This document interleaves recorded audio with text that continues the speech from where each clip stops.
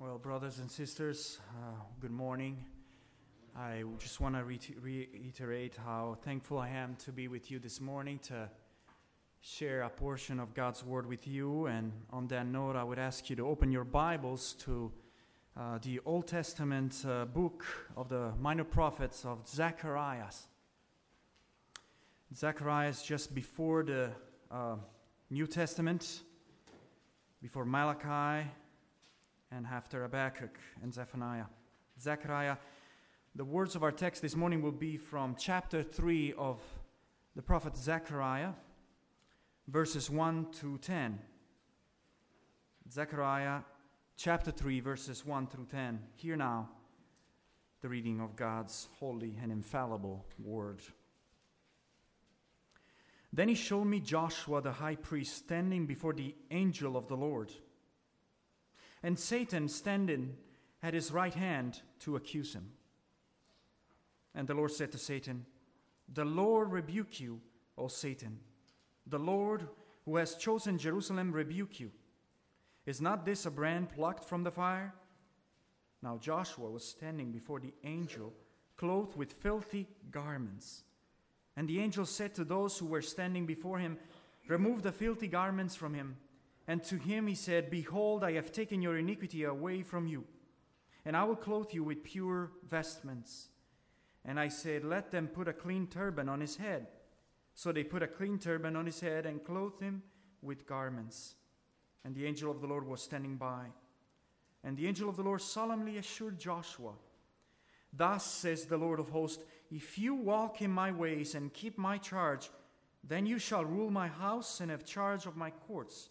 And I will give you the right of access among those who are standing here. Hear now, O Joshua the high priest, you and your friends who sit before you, for they are men who are a sign. Behold, I will bring my servant the branch. For behold, on the stone that I have set before Joshua, on a single stone with 7 eyes, I will engrave its inscription, declares the Lord of hosts, and I will remove the iniquity of this land in a single day.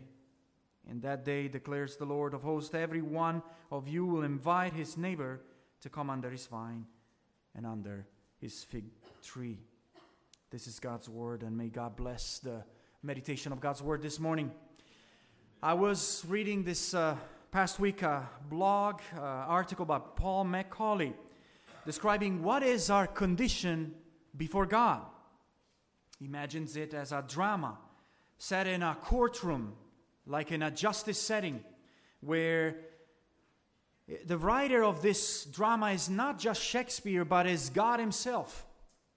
And we are not mere spectators, but we are actually active participants in the event. You are involved as the person under judgment. Apparently, you have broken the law. And this is not the law of any particular nation or land. No, this is a higher law from God. And according to that standard, none of us can plead innocent. All of us are guilty before that standard. And we are under accusation. The accusing team, which is both ourselves, but also the enemy of our soul, Satan. And many try to push God off his throne, trying to find a kind of a way to pass the test and plead innocent. But friends, the reality is that the judge requires 100% obedience. And none of us has been able or will be able to fit that standard. You can't bribe the judge. You can't hope for some excuse. And so if this is our condition in this drama, we will be done. Were it not for another role that the judge undertakes. And that is the role that we want to see in the words of our text That is the focus that we want to see this morning in this chapter 3 of Zechariah, which I could describe to you as a dilemma. A dilemma of the high priest Joshua, and a dilemma of all of us, by extension.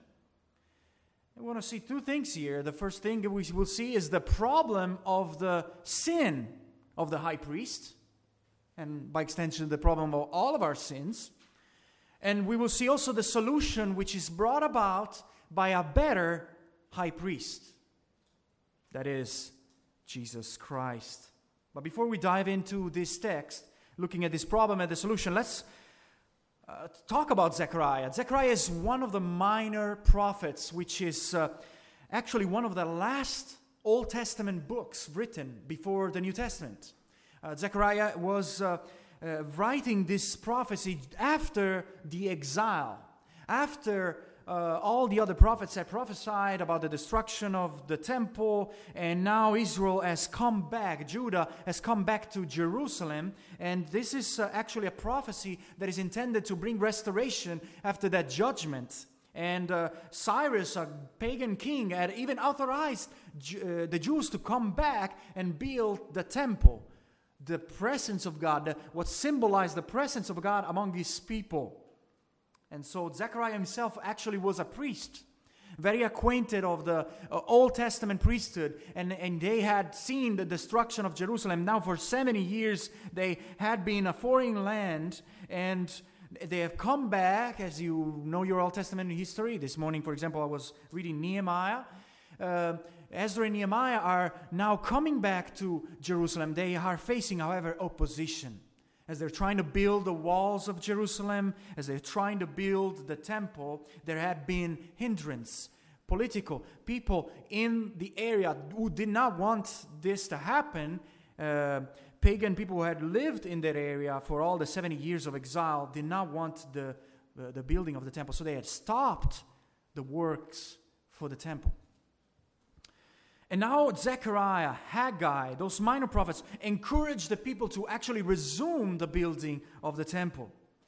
And while Ezra and Nehemiah focus on the external opposition, Zechariah is focusing here on the internal and spiritual opposition to this work, which we are introducing here in chapter 3 with a demonic hindrance. The devil seems to be busy and frustrated by something that is happening. And that something is worship. The devil wants to stop and hinder the worship of God in the temple. And this great main character is Joshua, who is the high priest. Now, if you know your Old Testament history, a high priest was the first appointed. And in this case, Joshua is the first appointed priest after 70 years that the priesthood had been seized. There was no king in Israel. There was no more priesthood. There was no more temple. The high priest was to be the chief of priests. And therefore, he needed to have a special degree of holiness that was expected of him to enter into the temple. You might have all these maybe picture in your study Bible where there was this special section of the temple, the Holy of Holies, and a special holiness was required of the high priest to enter into the presence of God. He was to be charged over the temple worship, and he needed to be ceremonially clean in order to enter the presence of God. And now for us to come to chapter 3, we have a big problem, it seems. There is a troubling image in this vision, which is part of several visions that Zechariah receives, because the high priest is defiled. And defilement needed to be avoided at all costs. And not only that, but the high priest's sin, moral and ceremonial defilement, had an impact on the whole people of God. And so by extension, the entire nation of Israel now is under the charge of guilt. Yes, they had been restored to Jerusalem. Yes, they had paid for the punishment of the sin, but now they're back, but the sin still remains. And we need to find a solution to these problems. But the solution is not on Joshua. The solution is on Yeshua. Yeshua, who is literally the word Joshua means Jehovah is salvation. The Lord saves. This little book of Zechariah is only second to Isaiah for the number of prophecies that the New Testament will quote, referring to Jesus Christ. Chapter 9 to 14 in particular. But even here in chapter 3, we are in the midst of a great manifestation, a great prophecy about a coming, better high priest who will cleanse the priesthood. Because of the love of God for His people, that God will return to Zion and He will solve once and for all the problem of the sin of Israel. Why and how? Through a coming Messiah. The coming Messiah, Jesus Christ, makes it possible for unworthy sinners to be forgiven and granted a new life of service in God's presence. That is what the coming Messiah does. And so let us now look to the words of our text. And we see, first of all, the problem of the high priest's sin, Joshua, and by extension, the problem of our sin as we approach a holy God. What do we see, first of all? That sin brings condemnation. And you see that in verse 1 and verse 3. Verse 1 starts with this figure who had a measuring line. We are told in verse 13 of chapter 2 that he had showed the prophet Joshua several visions. And now there's this vision of Joshua, the high priest, who is standing. He's standing. That word in the Old Testament has a meaning. He's loaded with judicial character, as once again the image of a courtroom. He is standing on trial. So picture an advocate, lawyers in a tribunal, in a court case with a judge, defense, and accused. And what we have here, we have this mysterious figure, the angel of the Lord, which is a central figure to this passage. He appears 4 times. The angel of Yahweh. He seems to have a ministry of intercession with God on behalf of man. And he has been pointed out many times in the Old Testament. Sometimes there is this mysterious angel of the Lord that appears, and he seems to have this role, and some scholars all the way to the Reformation have seen this as a possible appearance of the pre-incarnate Jesus Christ, who intervenes and he mediates between God and man. But side by side with this angel of the Lord, there's somebody else. There's another character. Have you seen that in the verse 1? It's Satan, who is also standing at the right hand of Joshua. Simultaneously, angel of the Lord, Satan. You might be familiar with some of the cartoons that you watch where sometimes there's a cartoon character where there's a moment of decision and there's a white angel that shows up on his shoulder and there's a red devil that shows up on the other shoulder. And the character is kind of in between the two and he has to make a decision. And this is possibly how Joshua feels right now, between two fires. But remember, one of them is greater than the other. However, this figure of Satan is indeed threatening here. He's described for us many times as the accuser, the adversary, another angel. But he is an antagonistic. He's opposing. Notice he is opposing and hindering. He wants to hinder the worship of God that takes place in the temple where Joshua is standing before the Holy of Holies. He doesn't like it. He wants to stop it. There's almost a play on word here because the accuser, he's standing there to accuse Joshua. He's standing there to prove to God that Joshua is unworthy to be a priest, to stand before God. And why is that? Verse 3 of our text. Joshua was standing before the angel clothed with what? Filthy garments. Dirty clothes. Imagine here, clothes befouled with excrement. This is a very nasty picture. Something that sometimes this word refers to vomit. The most disgusting thing that you can think. And the problem is that the high priest, as we said, needed to be morally and ceremonially clean. And so this is inexcusable for him to be in such condition. He's unfit to enter the Holy of Holies. Leviticus chapter 22 verse 3 says clearly that the high priest shall be clean when he comes into the Holy of Holies. But Satan comes and accuses, and sin brings accusation to us, does it? But secondly, sin threatens to disqualify us from the service of God, from accessing to the presence of God. It brings separation between us and God. Verse 6 of our text. The angel of the Lord intervenes and admonished Joshua of something. He gives us a warning. And verse 7 continues, thus says the Lord. Which means this is a solemn requirement. It says, if you walk in my ways and keep my commandment, then you can stay here in my presence. And you can fulfill the priestly obligation that you have. You will be able. I will allow you, it says, to stand and have a place to be and access my presence, says the Lord. You see that holiness is required. And so, unholiness brings a problem.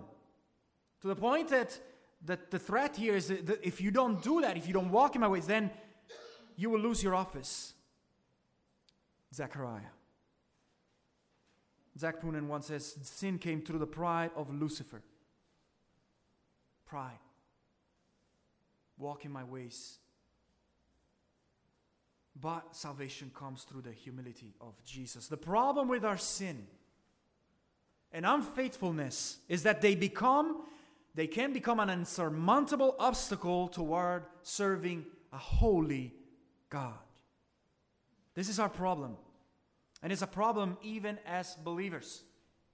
Have you ever noticed that usually the path that Satan goes about the conscience of unbelievers is actually comforting them, making them feel that sin is not such a big deal, that you can actually continue, that you can excuse your deception, that it makes you feel good. But have you noticed that once you actually turn around and want to actually obey, and then you actually become a child of God, and that Satan now does everything he can to bring accusation after accusation after accusation. He begins to lead us to temptation, and then once we fall and act in sin, he's shocked, and he points at your sin, and he says, have you seen what you've done? He makes you feel worthless. He makes you feel depressed. Why? Because he hates God's people. He's the accuser of who? Of the brethren. And some of perhaps have noticed and have felt that way personally. That internal voice on our shoulder saying, other may be worthy of God, but surely not you. Look at your sin. Stare at it in the face. Why not quit this farce? Why don't you just let go and enjoy sin? See how Satan tries to inflate our sin. And that is a warfare that we often go and we don't realize who is acting behind all that is happening. He reminds you of your sin. He says, you're not worthy to serve me. You should be ashamed of yourself. What should we do? Well, we don't want to hide. We're called to admit our sin and say, yes, I am a sinner. That's the first step. Augustine says the confession of evil works is the first beginning of good works. Which means, yes, you can admit that, Satan, I am even more sinful than you are passing me to be. Yes, indeed, I am. I do not hide it.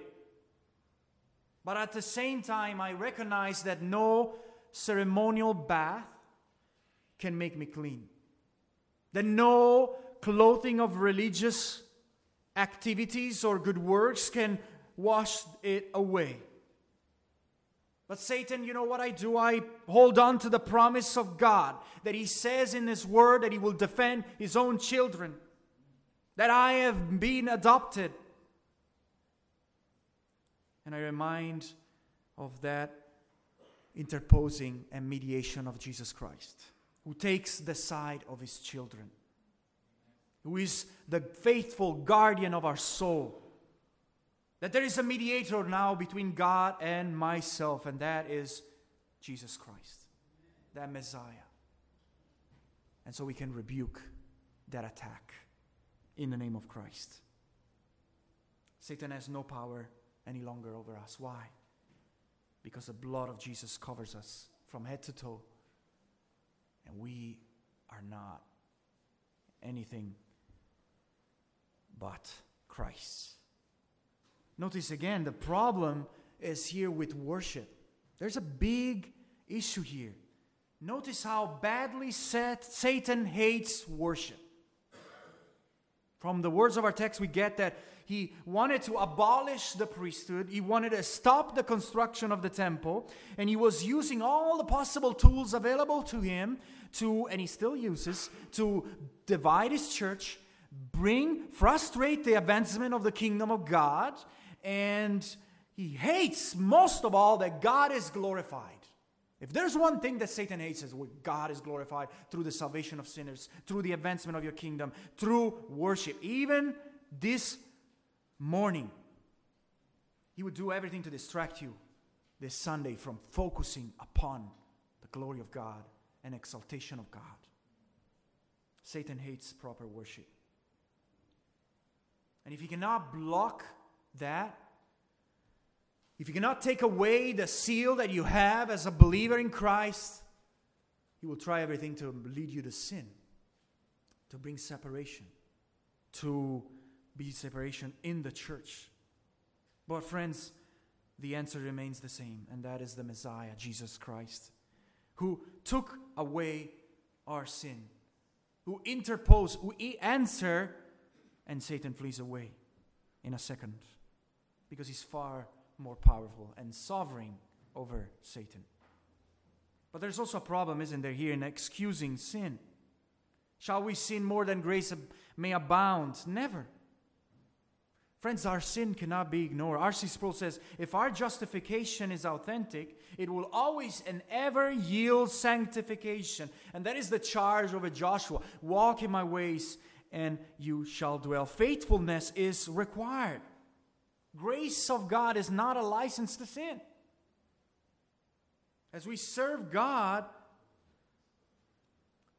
and we are not aware of the temptation of Satan, who is trying to actually lead you into such condition. I cannot take away what God has done in your life, but I will do everything to make you unfaithful. I will do everything so that the church may be worldly and look like the world. I cannot take away the church. I'll make it look like the world. Isn't that the problem of our days?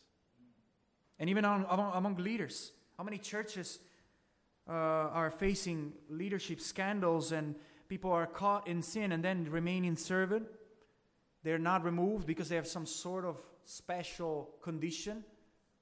Whereas there's an element there of requirements, qualifications, and not being into that for your own power and then putting other souls into dangers. Friends, we serve a holy God. And so we want to guard and protect the holiness of God.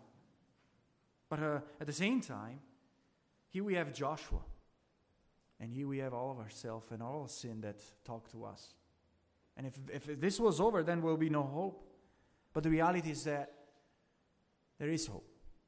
As we declare, oh Lord, who is sufficient for these things? I'm sure Joshua felt as unworthy as ever. As he hears Satan reciting his own sin before God, who is sufficient for this thing?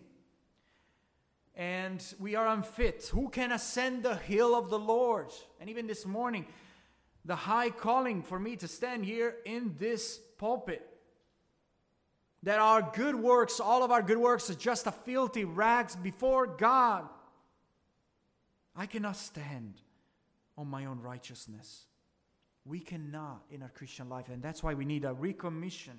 We need God's grace to meet us, and that's why there is a solution to this problem brought by a better high priest. And that's the rest of our text. Particularly, let us start in verse 2, that salvation and God's intervention removes our condemnation. What does the angel do in verse 2? And the Lord said to Satan, "The Lord rebuke you, O Satan." This is a healthy repulsing from Satan. You have no business on making yourself to be a judge. You presume to take a place that is not your own. But notice the angel does it with a healthy fear, because we are dealing with dark forces here. But he does put Satan in his place. And he shows us that God rejects those accusations of Satan. He takes our side. Out of love, he has chosen Jerusalem, the place of the temple. He wants to show mercy. And our text says, it brings this brand plucked out of the fire, a burning stick. Now literally, Judah, the southern kingdom of Israel, had gone through exile. And that exile had burned away a lot of things, a lot of desolation. But still, there was a remnant.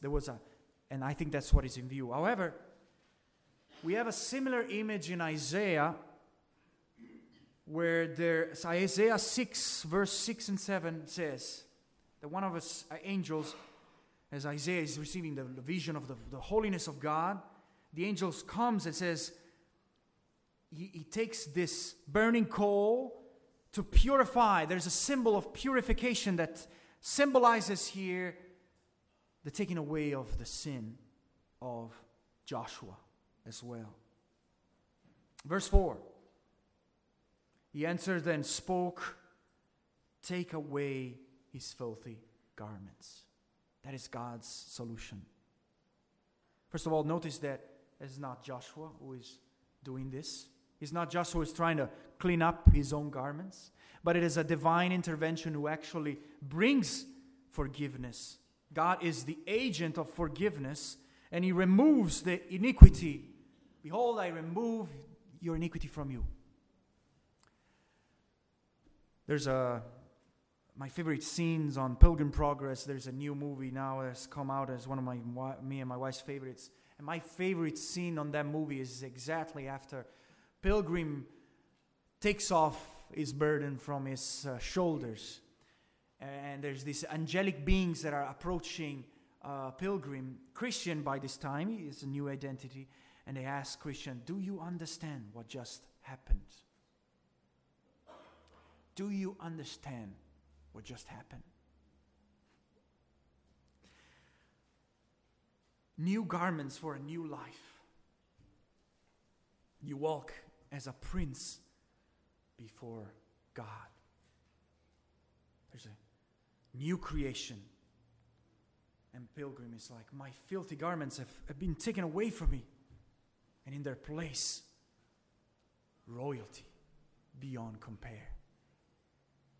That's our standing before God if you are in Christ. That not only He has removed your sins away from you as far as the east is from the west. You're completely clean. But He now also gives you what? The most beautiful, shining, rich robes of all the goodness and the righteousness of the works of one another, Jesus Christ. And now Joshua can go on and fulfill his calling. He's pure, ceremonially acceptable before a holy God. Just like the Joshua's work were spotless, so Joshua's works and garments are spotless.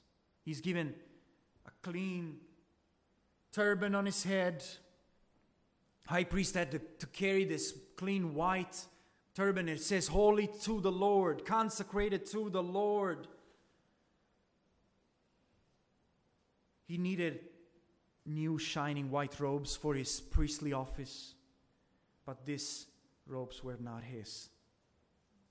this righteousness was nothing of his own. All he could contribute was dirty. He needed a whole new outfit. In order to what? To stand. Here I stand. Again, this is a tribunal. Fourth time that in our text, stand, takes place through the intercession of this angel of the Lord. As Woodrow Crowe once says, justice is for those who deserve it, but mercy is for those who don't. And so it is here. Salvation in Christ, salvation in the Messiah is what equips us to serve Him.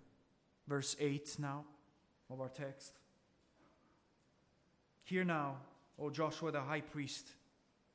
There is another message. He gives a prophecy here, and he says, you and your friends, which is all the priests standing in the temple, are a symbol, a wondrous sign of things to come. The fact that God was restoring the priesthood in the temple was to be a pledge of something to come, something better to come. A better high priest. That is, Joshua is only an example or a type of something to come. If you go to the New Testament in the book of Hebrews, this becomes very evident. In chapter 9, the author of Hebrews, which argues the Apostle Paul, speaks of a bread of the presence, the most holy place, the Ark of the Covenant, the tablets, the cherubims, the mercy seat, the priests who are... And what is the point of Hebrews? He's saying, all these elements that are standing right here were only meant to point forward to the coming redemption, to the coming better high priest, Jesus Christ. And this is something imminent in our text. He says, behold, I am about to bring forth my servant. My servant. Now that word servant is not just, another priest into the temple. We know from Old Testament, particularly Isaiah, who the servant is. The servant is to be the prophet. It's a reference to the fact that this person that I'm talking to you about will have that title. He will be a prophet. He will have a prophetic office. He's the Messiah. But secondly, he calls him what? Verse 8 once again. Your sign, verse 7 and 8. The branch. The branch. The branch. Now, a branch is just a sprout that grows from a tree that has been previously cut. You see it a few times. You might have noticed. But this is more than a reference to vegetables. The genealogical tree of the kingship of Israel had been cut through the exile. The exile had brought to the end of the kingship. And not just for 70 years. All the way to Jesus' coming, people were like, when will the kingship be restored? 400 years. That genealogical tree had been cut. And now the dynasty was broken, but this branch is coming. So he's not only a prophet, a servant, but he's also, this mysterious man is also a king. He's a king, a son of David. Sounds familiar? That all this coming shoot from the root or the seed of David that the Old Testament everywhere tells you about is about to come as a king and as a prophet. But lastly, verse 9, behold, I placed a stone, a cornerstone. He's talking to Joshua, and Joshua is in the temple. And there is this stone placed in the temple, referring to his priestly. Not only is a king, not only is a prophet, but he's also a priest. This Messiah will be a priest. Isaiah 28:16. Behold, I am the one who has laid a foundation in Zion, a stone, a tested stone, a precious cornerstone for a sure foundation.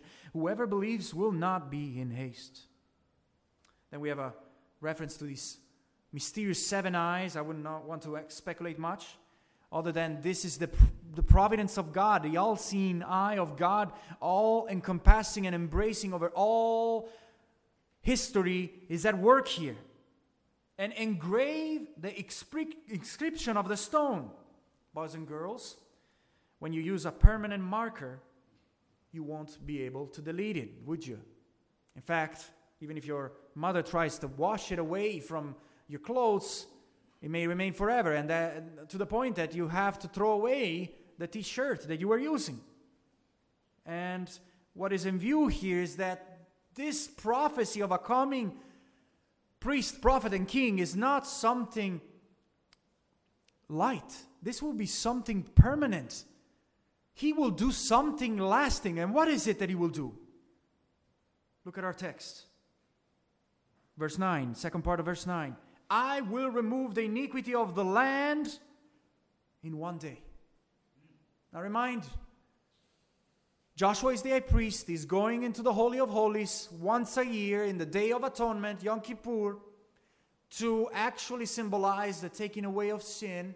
But he has to do it every year, every day, every week. He has to go there to once again forgive, and then there's more sin, and then you have to forgive again, and repeat and repeat. But what this text is saying is the iniquity of the whole land will be removed in one day, at once, not repeatedly like in the Old Testament sacrifices.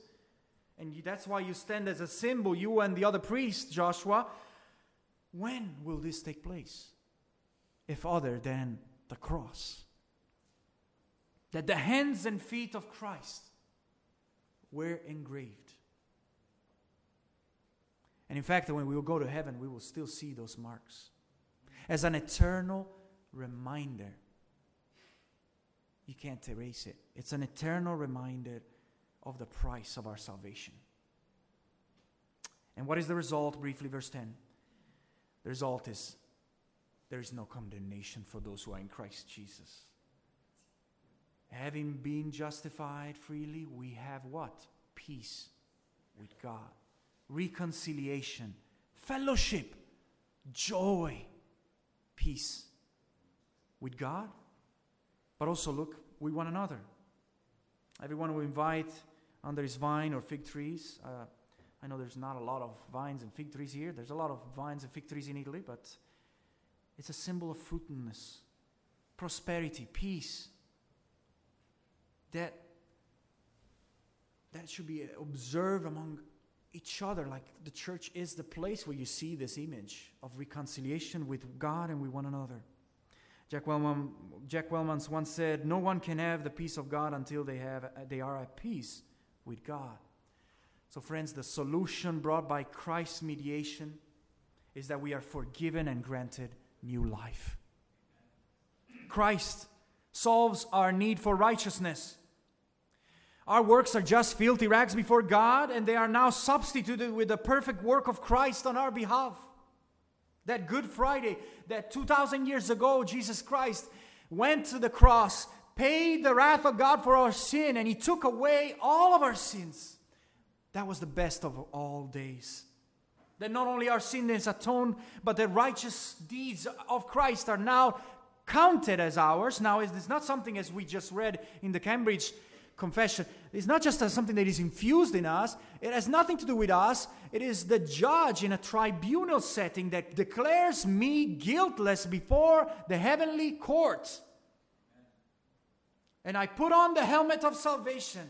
And I put on Christ as white robes and a pure dress. And I become a new creation. Friends, if you're sitting this morning and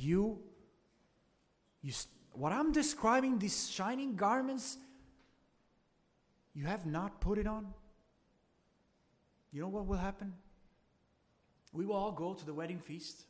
Many of us in this room will take our seat, and then there will come a servant to you and says, where is your wedding garment? And you will be speechless. I am pleading with you this morning.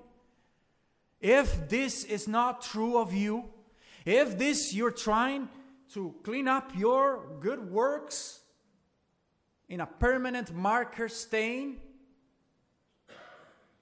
Drop that. And by faith, relying upon what Christ did for you on the cross, that He did indeed take my sin, that His blood indeed covers me. And not only that, but I claim His own righteousness, not because of me, but because of faith in Him, in His righteousness. And this can be yours. Amen. But do not come to that day without this.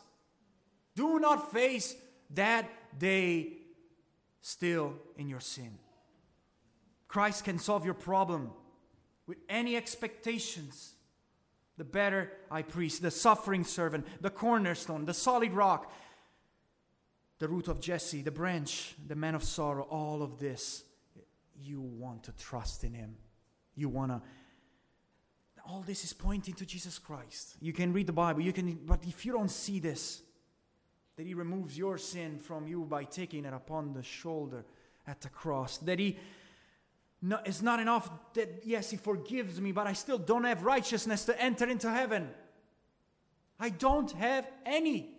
And therefore, I need His righteousness that has been imputed by the prophet, priest, and King Jesus Christ, who removes my fear of condemnation from Satan. He gives me freedom. He gives me peace with God. And that peace is visible, as I said, should be visible among Christians.